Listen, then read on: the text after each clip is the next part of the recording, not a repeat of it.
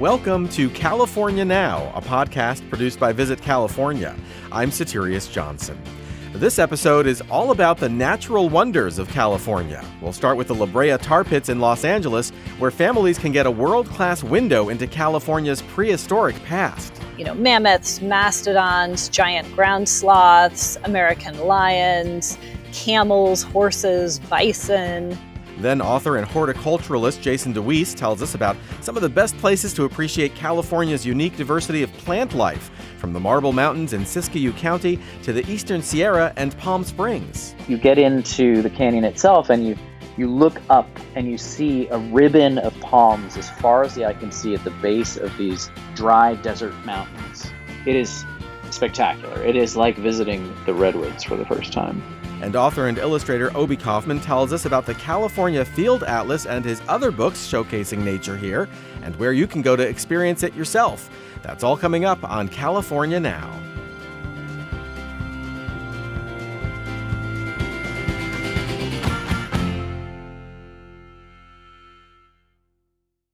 California is an amazing place to appreciate biodiversity, and as my next guest tells us, that's been true since prehistoric times.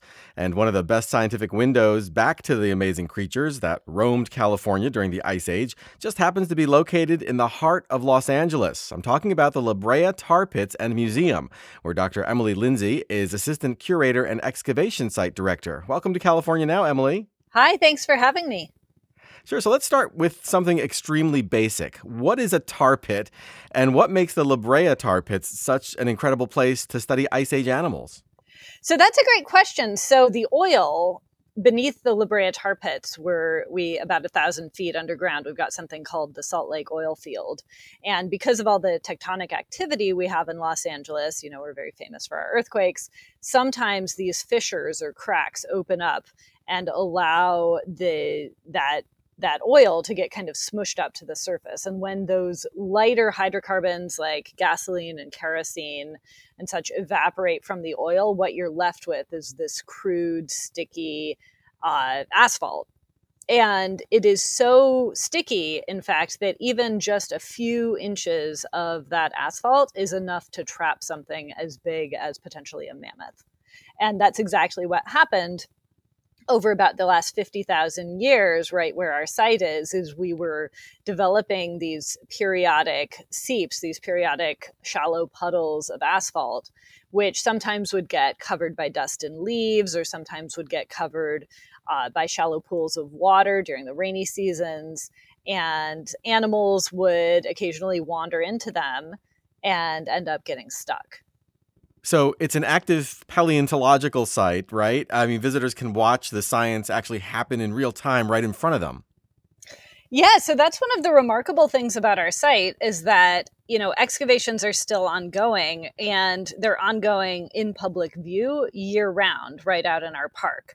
You can actually walk around the park and see our paleontologists digging up fossils that were trapped tens of thousands of years ago right in that very spot. Oh, that's really amazing. So what are some of the Ice Age animals that scientists are finding in the tar pits, and I guess around the tar pits, and that folks can see when they come to visit? Well, so our most famous fossil, of course, are the sabre-toothed cats. That's the symbol of the Brea Tar Pits. It's also the state fossil of California, Smilodon fatalis. And we've found more than 2,000 of these individuals. It's not actually our most common large mammal fossil. Our most common one is the dire wolf, which, a lot of people think dire wolves are just something that existed in Game of Thrones, but they were real animals. And Brea Tar Pits is far and away the most famous place to study them. So, Emily, do you have any favorite animals that are on display at your facility? My favorite animal is hands down the giant ground sloth. And here's why. So of the animals that we have at our site, the mammoths, the mastodons, the horses, the camels, the bison, the big cats, the big dogs, like these are incredible animals. And it's tragic that they don't live in LA anymore, but you can still find them somewhere in the world, right? Like we still have lions, we still have elephants, we still have camels, somewhere on Earth. There is nothing anywhere on Earth that is even kind of like a giant ground sloth. In what way? Well, in that the only living relatives of that group are, 6 pounds and hang upside down in trees. There's nothing like a hippopotamus-sized ground sloth with armor embedded in its skin. Now, I'd love to talk about time travel for a minute. How far back in time does this place let scientists look? And why is that a big deal? So that's a really great question. So, a lot of people, when they come to our site, they think that they're going to find dinosaurs, and they think that this is a site that's millions of years old. And it's not. It's only the last sort of infinitesimal slice of geologic time. So to put it in context, the big dinosaurs disappeared about 66 million years ago.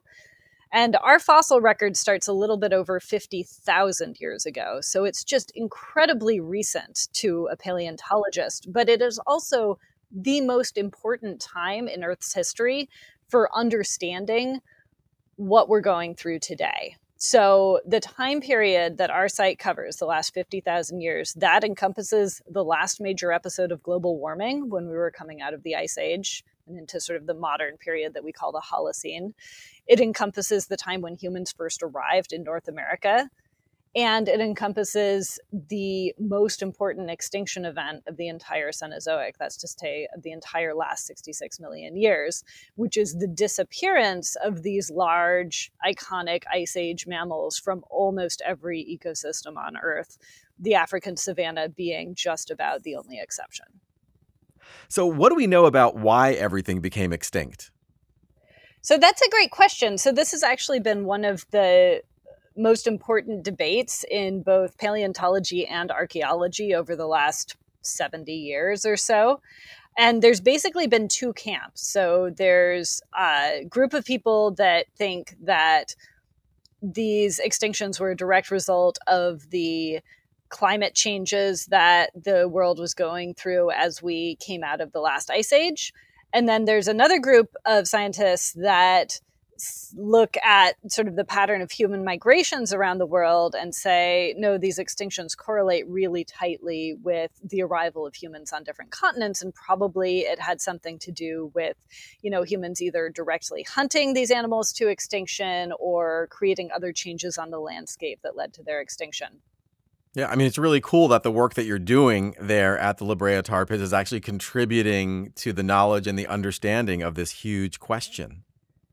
Yeah, again, because we have such an incredible record, both of the large mammals that went extinct, but also of the ecosystem that they were living in, the plants and a lot of climate proxies that we can get both from the plants, from shells we find, from the bones and teeth of the animals themselves, are helping us to paint a really robust picture and probably one of the most complete pictures of the last days of these animals that we have anywhere on Earth.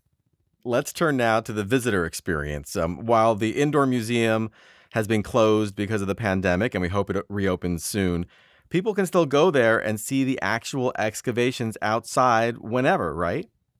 That's true. Yeah. So that's one of the advantages of the fact that our site is in the middle of a public park. It's been open throughout the pandemic. It's a really important resource for people in the neighborhood. It's a an oasis of green space. It's a place where people come and they do their exercises and they walk their dogs and they bring their kids to play. And right in the middle of it all are these still active asphalt seeps. I mean, we've fenced them off now, so children and dogs don't get stuck in them. But Right.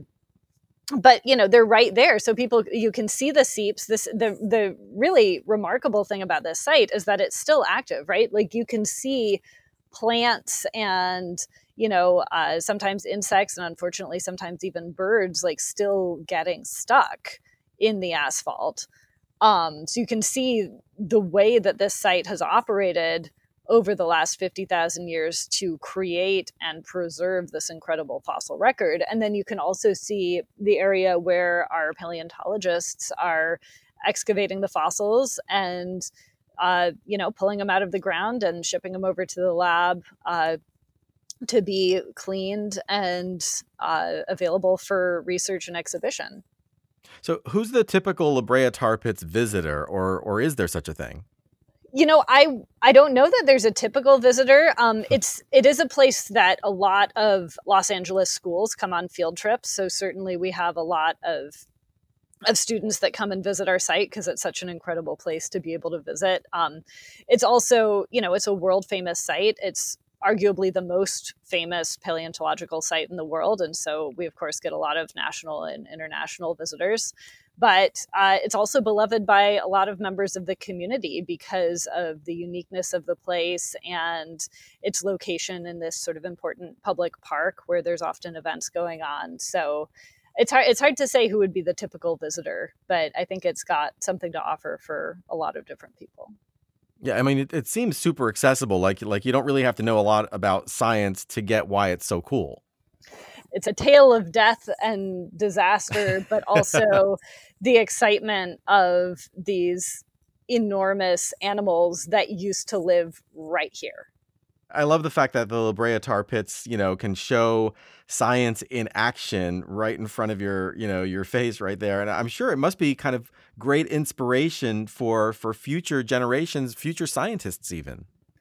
So not only can you see the excavations happening out in the park, but the inside of the museum has what's called a fishbowl lab. So it's a glass-walled science lab where we're preparing the specimens, we're looking through microscopes, sorting out the tiny fossils of, little mice and squirrels and songbirds that are also preserved in the asphalt seep. And it's a place where we have, students and researchers working on our specimens, taking data. And so it's a really good way to showcase the sort of the diversity of scientists. And, in recent years, the majority of our staff, of our science staff, has actually been women. And so we've gotten a lot of comments from visitors who have come and brought their daughters to the museum about how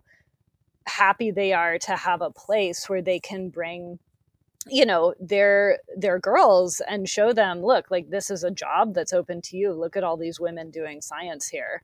And so that's been something that's been cool to be able to showcase, just because it's just turned out that way. We have 2 female curators, our lab manager is female, 2 of our excavation staff are female, and so it's nice to be able to showcase women scientists in this diversity of jobs. That's really great. If you can see it, you can be it, right?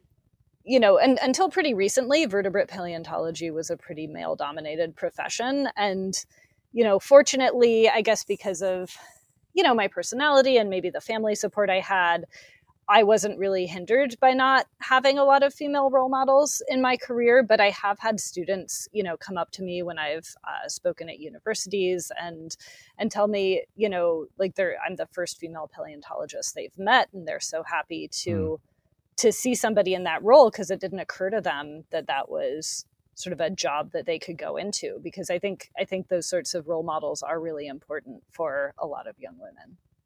Emily, this has been really great. Thank you so much for joining us on California Now. Thank you so much for having me. It was really fun talking to you. Dr. Emily Lindsey is Assistant Curator and Excavation Site Director at the La Brea Tar Pits and Museum in Los Angeles. They're online at tarpits.org. You can find out more about Dr. Lindsey at emilylindsey.org. As always, we'll have links to all the places we talked about on today's episode and lots more on our website, visitcalifornia.com/podcast. This is California Now.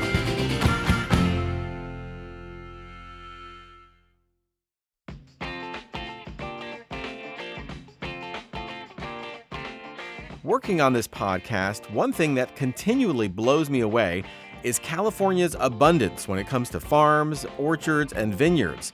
All of this delicious bounty and so much more can be found in the state's Central Valley region.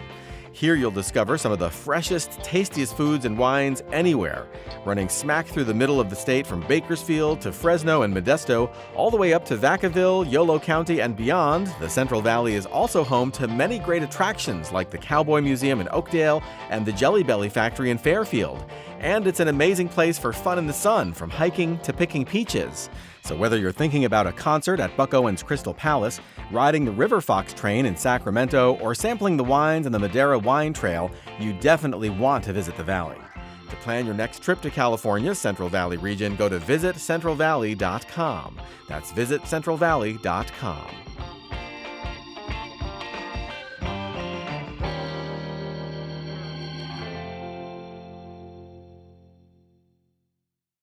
From redwoods to palm trees and wildflower blooms to cactuses, California is a botanical wonderland. My next guest is both an enthusiast and expert on the state's plant life and is here to tell us some of the best places to go to experience it. Jason Dewees is the author of the award-winning book Designing with Palms and is a horticulturalist at Flora Grub Gardens in San Francisco. Welcome to California Now, Jason. Thanks, Soterios. I'm glad to be here. So let's start with you and your book, Designing with Palms. How did you zero in on palm trees specifically to champion? I think the palm is really an iconic plant, and I know the word iconic is overused, but if you ask a 5-year-old to draw a palm tree, they will do so very easily. There's no question what a palm tree looks like, and I think because as a child, my mother had this little tiny palm tree houseplant, and I was able to connect that with the big palm trees out in the landscape. There was something just fascinating to me about this simple form of, a trunk with this beautiful crown of leaves moving in the wind. And I don't know. I think it was that the simplicity and beauty, and also the relationship with my grandparents, because we'd visit Miami and my grandfather would cart me around in his wheelbarrow and show me his tomato patch and his mango tree and his banana patch and his favorite palm tree, the royal palm. And the gardening bug began at that age of, say, 5 years old with my grandparents. And I think it was sort of part of that development and sort of happy memories that palm trees got in the mix. Right. I mean, there are so many amazing places to see plant life all around California. Why don't we start right in your own backyard? I mean, over the last year, you've given a few sidewalk chalk plant tours right in San Francisco. Can you describe what those are like? Yeah, so these COVID tree tours were started by my friend Mike Sullivan, who wrote the book, The Trees of San Francisco. And I joined him along with our mutual friend, Richard Turner, who's the former editor of Pacific Horticulture magazine, in chalking tree tours on the sidewalk for people to follow on their own. So what we do is we walk around a neighborhood, we write the names of the street trees that are of interest, both the common name and the botanical name. And then we also include the country of origin, the land of origin of that tree, and perhaps some extra information about it if it's particularly interesting. So you're actually writing in chalk on the street in front of the tree. You're writing in chalk, right? Exactly. So we number the trees. We give people a little introduction, like here's where the tour starts, and this is the direction you go in to find the first tree, and then arrows between the numbered trees on the sidewalk. And it generally is between a mile and a half of walking around the streets of a neighborhood. And it's a wonderful way for people to kind of enrich their daily walks. And we've gotten tremendous feedback. It's a funny convergence of our own tree nerdiness with public interest. People have really enjoyed it, and it's really satisfying. And people can follow the hashtag COVID Tree Tour, and they can go to Mike's website, which is sftrees.com, to see the tours posted one after the other. I think we're up to 27 tree tours at this point. That's really cool. So let's hit a few other spots around California. Maybe we can fan out north, east, and south from San Francisco. Let's start by looking north. Where do you like to go? My aunt has a house up in the Scott Valley, and I have a cousin who lives there.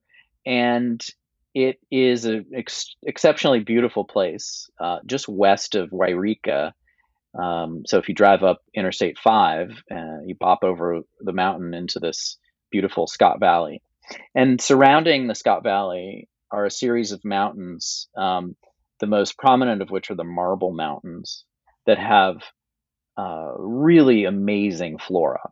You can see everything from the blooming California native dogwood to and a unique type of conifer that's called the weeping spruce. Um, and it's one of these places where every several hundred yards you drive up and up the mountain, the environment changes. And so you start out at the valley floor, and it's an agricultural valley studded with Oregon oaks, beautiful deciduous oaks. And then you get up to the top of the pass, and you can hike out into glacially carved valleys with beautiful cold lakes and meadows full of wildflowers. It's one of the most accessible and beautiful places to see a unique California landscape, and botanically one of the richest places in the United States. And I mean, it almost sounds like you could make a multi-day trip up in that area with several stops, just, the mountains, the valley, this area that you're talking about. It is just mind-blowing to drive up there just beginning in Redding. Let's say you're on Interstate 5. Driving north, you go over Shasta Lake, which is really beautiful and fascinating. And then, all above you is looming Mount Shasta, which is the largest of all the Cascade volcanoes, covered in glaciers. And it's this solitary, icy peak, in just crowning the Sacramento Valley. And so you drive right past it and into what's called the Shasta Valley, which is this desert-like landscape, quite unusual looking, and then over the mountain from Wairika into the Scott Valley. So that alone is worth doing. And then when you go to Etna, which is one of the little towns in the Scott Valley, there are resources for learning more about hiking around in the forest up there, and then there's actually pretty good signage when you go to the trailheads to see sort of what you're going to find. Right. Oh, that's really great. That sounds, you planned out a perfect trip for us. It sounds like a nice long weekend. Yeah, it's amazing. And then the other, part of it that you can extend that trip into, so east of Mount Shasta and the Shasta Valley area in Modoc County is Lava Beds National Monument, which is one of the treasures of California that nobody gets to see. I mean, it's very accessible, but it's remote. And so it's a place where there's an active volcano. It's probably going to erupt again in the next several hundred years or couple thousand years. And it's got an obsidian mountain on it. It's an amazing place. So let's go someplace east next, maybe the Eastern Sierra. Where should I go and why? Mono Lake is one of the gems of California and little known. Mono Lake is a desert lake directly east of Yosemite National Park. It is one of the most ancient lakes in North America. It has an internal drainage, meaning the water exits by evaporation only. It doesn't have an outflow. And so it's heavily saline, and it has a very strange ecology that's very rich. So it has only two animals that live in it. One is an insect and the other is a shrimp. And then it has these flocks of birds that feed on these insects and live on the islands in the lake. And to get there from San Francisco, you can drive directly through Yosemite National Park over Tioga Pass, which is a spectacular drive of its own. Nearby, you can go to Bishop and up into the White Mountains and see the oldest trees in the world, the bristlecone pines. So there's this sort of incredible array of beauty to be seen just in this little corridor to the east of Yosemite National Park. Now, you mentioned the oldest trees in the world. What do you mean by that? And I mean, how do we know? So the bristlecone pines up in the White Mountains, which are east of Bishop in eastern California, have been measured with coring techniques, meaning drilling through the trunk to measure the rings in the tree.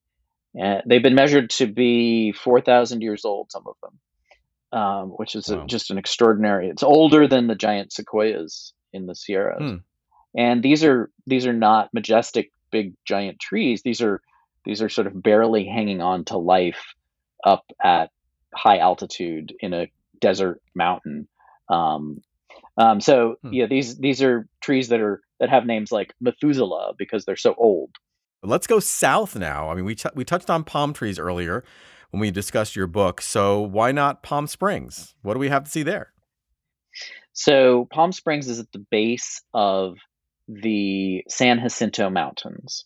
And besides the amazing Palm Canyon and Thousand Palms Oasis, you can take the tram to 8,500 foot elevation in the San Jacinto Mountains and hike around in a conifer forest with unbelievable views out over the desert. And so you get this incredible contrast between the low desert and the high mountains of Southern California. The other place is a really exceptional resource and a really beautiful place is Joshua Tree National Park. So it has a really different feel from the low desert that Palm Springs is in. And it's where the Joshua tree lives, which is a type of yucca that looks like something out of a Warner Brothers cartoon, like a Roadrunner cartoon or out of a Dr. Seuss book. It's got these gawky branches with these spiky little dagger-shaped leaves at the tips. And then in the springtime, most of those branches are crowned with a beautiful cone of white flowers. So botanically, it's pretty fascinating. There's a place in Joshua Tree called Keys View, which is near the highest altitude there. I think it's about 5,000 feet above sea level. And not only does it offer a view that spans all the way down almost to Mexico, but it also gives you exposure to some of the different plants that grow up in that area. Right. Now, where can I go to experience the palm trees that give Palm Springs its name? There are two places right near Palm Springs that give Palm Springs its name. One is on the east side of town, about a half-hour drive out of downtown.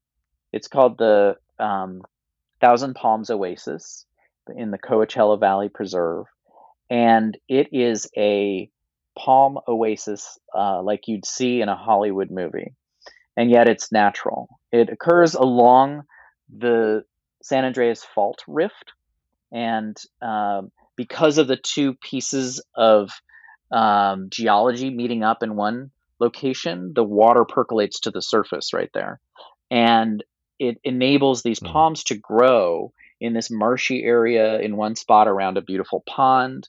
And there are just hundreds and hundreds of these majestic palm trees. You walk around on a boardwalk through the marshy areas, and it's just exquisite. And then completely different almost right in Palm Springs, about a 10-minute drive out of Palm Springs, is the Indian Canyons Park. And the Cahuilla Indians keep a park open to the public for people to see the exceptional groves of the desert fan palm in the canyons there. And you get into the canyon itself, and you look up and you see a ribbon of palms as far as the eye can see at the base of these dry desert mountains. It is spectacular. It is like visiting the redwoods for the first time. And a lot of people who go to Palm Springs don't even really realize that these natural sites are so easy to visit and so close. Well, Jason, this has really been great. Thank you so much for joining us on California Now. Thanks so much, Soterios. Jason Dewees is a horticulturist at Flora Grub Gardens in San Francisco and is the author of the award-winning book Designing with Palms. He's on Instagram at Design with Palms. As always, we'll have links to all the places we talked about on today's episode and lots more on our website, visitcalifornia.com/podcast. This is California Now.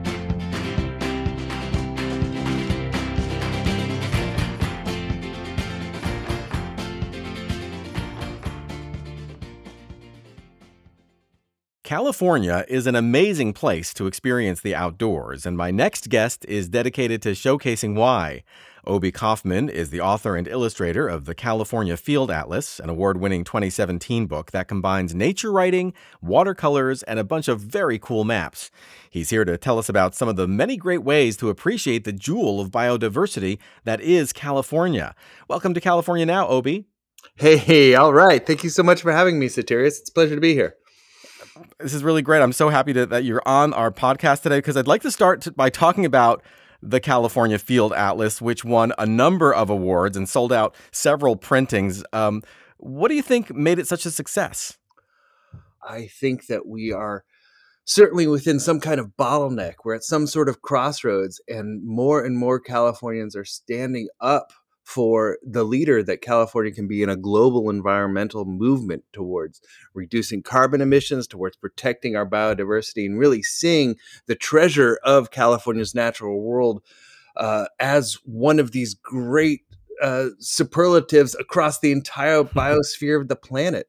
It is, for me, the real treasure of California, the real California gold, if you will, is our biodiversity, our natural world. And my books are all about that. The California Field Atlas in particular is several hundred hand-painted maps of how nature works around the state in terms of these big living systems: earth, air, fire, and water.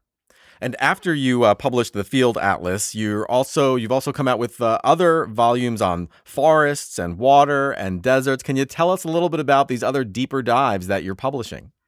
Oh, yeah, gladly. It's a lifelong project that I'm squishing into just about a decade of writing and painting like a maniac, drawing upon this lifetime of walking California, right?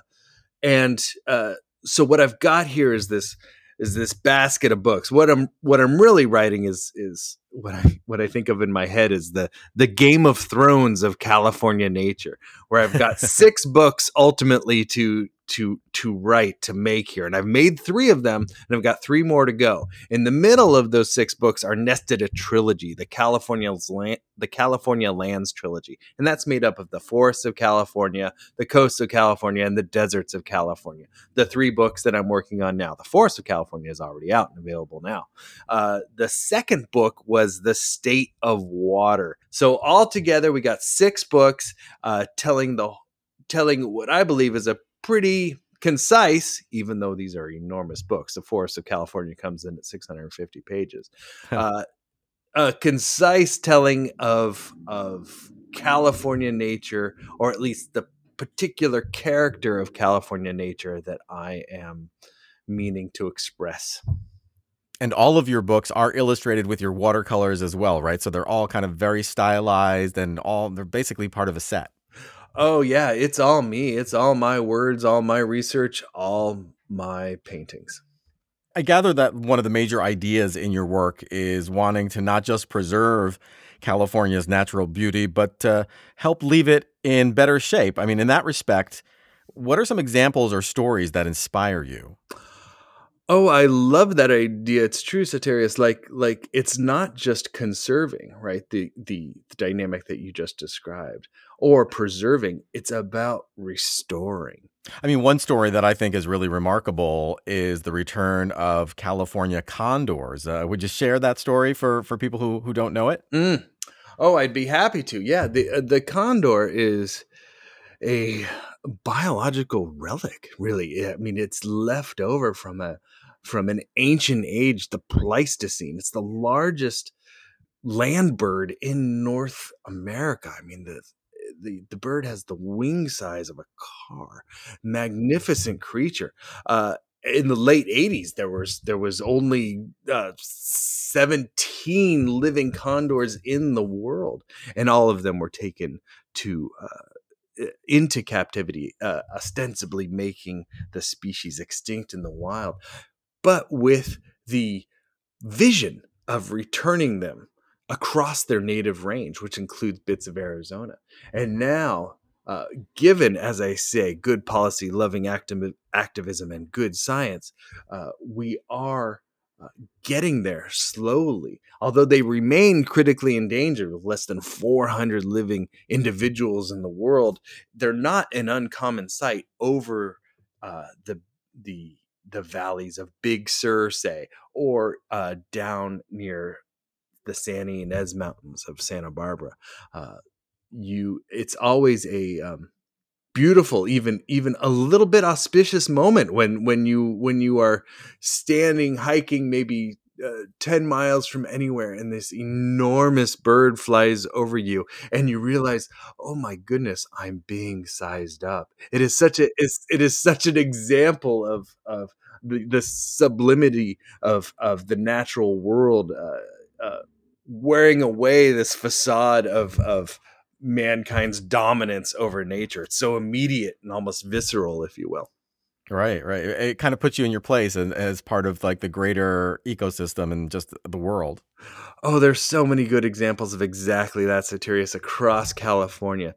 One of the great natural phenomena that is happening across California right now is the parade of wildflowers. That is the vernal bloom that begins down in the desert about this time and lasts for really 6 months across California. You can follow the bloom from Anza Borrego State Park and down over the high desert of the Mojave, up to February and March, up through like April is the high month of my home mountain of Mount Diablo, where you've got the lupin and the poppies, the hedge nettle, the carrot and the clover, the baby blue eyes and the fiddlenecks, the lilies and the aster, all coming up at once. Mount Diablo is such an example of botanical biodiversity in this regard, because it sits out kind of like a thumb in the Central Valley, gathers all the seeds from the temperate Northwest and all the seeds on the wind from the desert Southwest, and where you get these flowers growing next to each other, some of which are from the rainforest and some of which are from the Mojave, and in this really unique bloom, to where finally up in July and August, you might be in the Sierra or in the Siskiyous, for example, at 5, 6, 7, 8,000 feet. And you might be in a spring with 6-foot high wildflowers that tower overhead, alive, buzzing, even deafening with the roar of several dozen species of native bee doing their frantic pollinating in the short Sierra spring. Do you have some favorite spots in the desert where folks can really appreciate the springtime? I certainly recommend checking out our state's largest state park, which would be Anza Borrego Desert State Park, which is a very different kind of desert than maybe you get in the Mojave or in Death Valley, even, which is it's part of the Sonoran Desert.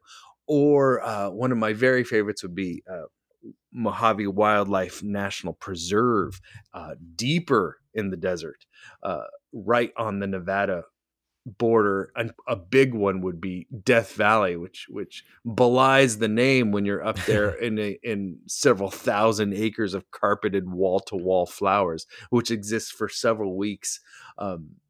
Usually exactly about this time. Here we are talking in the beginning of March. I'm headed to the desert this week, so if you are, maybe I'll see you there. And you're going to be going there for wildflowers? Yeah, I'm going there on a reconnaissance mission for my next book, which is The Deserts of California. Oh, that's great. What's a good place to experience mountain wildflowers? In particular, one of my favorite places would be the Crystal Range west of Lake Tahoe, where at 7,000 feet, you get a real sense of why that mountain range is called that. When at sunset, you can see the red light through the granite quartz along the ridgeline, and the place becomes prismatic in its effect. Obi, you have such, vivid descriptions and such a wealth of knowledge. It's amazing. So before we go, can you share one piece of advice for listeners looking to experience California's world? I would say get out and do it. We have such a wealth of accessibility to natural landscapes, and it's all still here. As you get out there, as you get to know these places, you can't help but fall in love. It's almost a biophiliac response, something hardwired deep into our soul. Love these places. You become more from this place. How do you become more from a place? Well, you go introduce yourself to your neighbors. Your neighbors are the species, are the habitats, are the environments where all of this biodiversity takes place. Well, Obi, this has really been great. Thank you so much for joining us on California Now. Thank you so much for having me, Soterios. It's been such a good time. Obi Kaufmann is an author and illustrator of multiple books, including the California Field Atlas and the State of Water. You can find out more on his website, coyoteandthunder.com. His Instagram handle is @coyotethunder. You can order his books at californiafieldatlas.com. As always, we'll have links to all the places we talked about on today's episode and lots more on our website, visitcalifornia.com/podcast. This is California Now.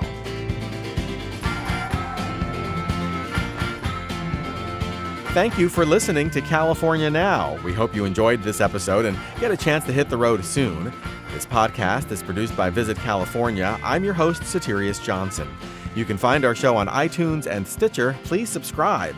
And please check our website for the latest in the way of state travel advisories. It's visitcalifornia.com.